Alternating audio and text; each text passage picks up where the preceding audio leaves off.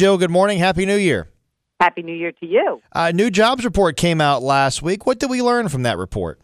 Well, we learned that don't be killing off the job market anytime soon. It still remains pretty vibrant. We saw 216,000 jobs created during the month of December, and that caps off a year that really did defy a lot of the expectations. Remember, we go all the way back to a year ago.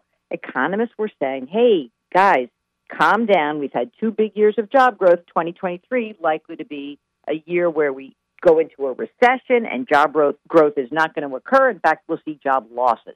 That never occurred.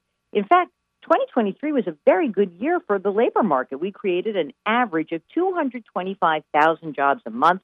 But what is clear is that the first half of the year was stronger than the second half of the year, and job growth is starting to taper off. We are starting to see the labor market slow down. Let's even say just soften a little bit.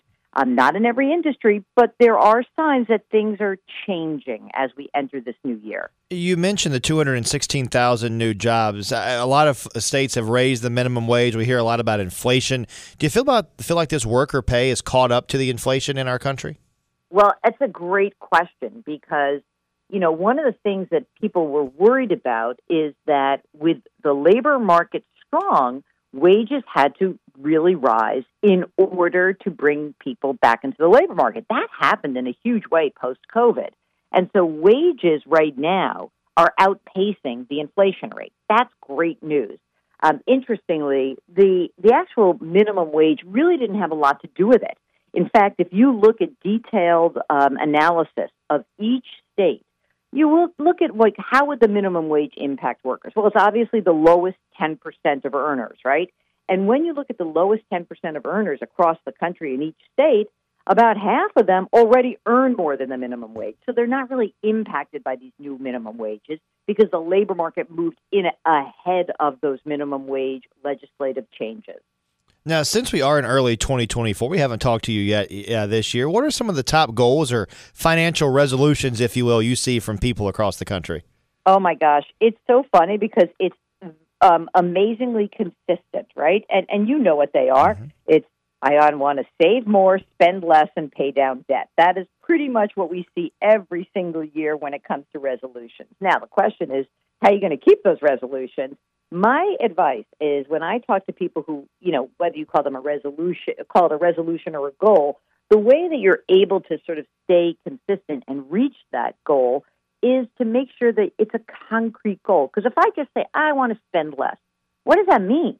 I have to first figure out what am I spending today? And that means I've got to track the money that I'm spending. I have to really understand what's coming into the household, what's going out.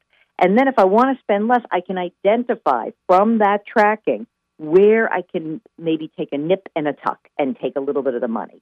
And so every goal in the world of finance usually starts with what's coming in, what's going out. You don't have to do a budget. I don't really think budgets work very well. I think that tracking your money for at least 90 days gives you a much better awareness for where the money is and what the possibilities are going forward. Let you go with this thought. I'm going to ask you to peek into your crystal ball for a second and give us the biggest things you're going to be watching as we head into this new year. Well, listen, the number one thing is the labor market because, again, in December it was a strong number, but there were little clues that things are starting to soften. So I'm going to be watching job creation, which is the most important thing to me as to what the key is here. And also, later this week, we're going to get more data on inflation, so we're going to keep an eye on prices. So, yes, wages have gone up. That's great, but prices are still about 19% higher than they were before this big inflationary spike began. So we are seeing disinflation, like the rate of price increases is starting to come down. What we're not seeing is a return to where we were. So I'm going to keep an eye on both of those. Those will be the big themes that the Fed is watching. Because the third thing you always have to watch is what the heck is the Fed doing? Not what they're saying, but what are they doing?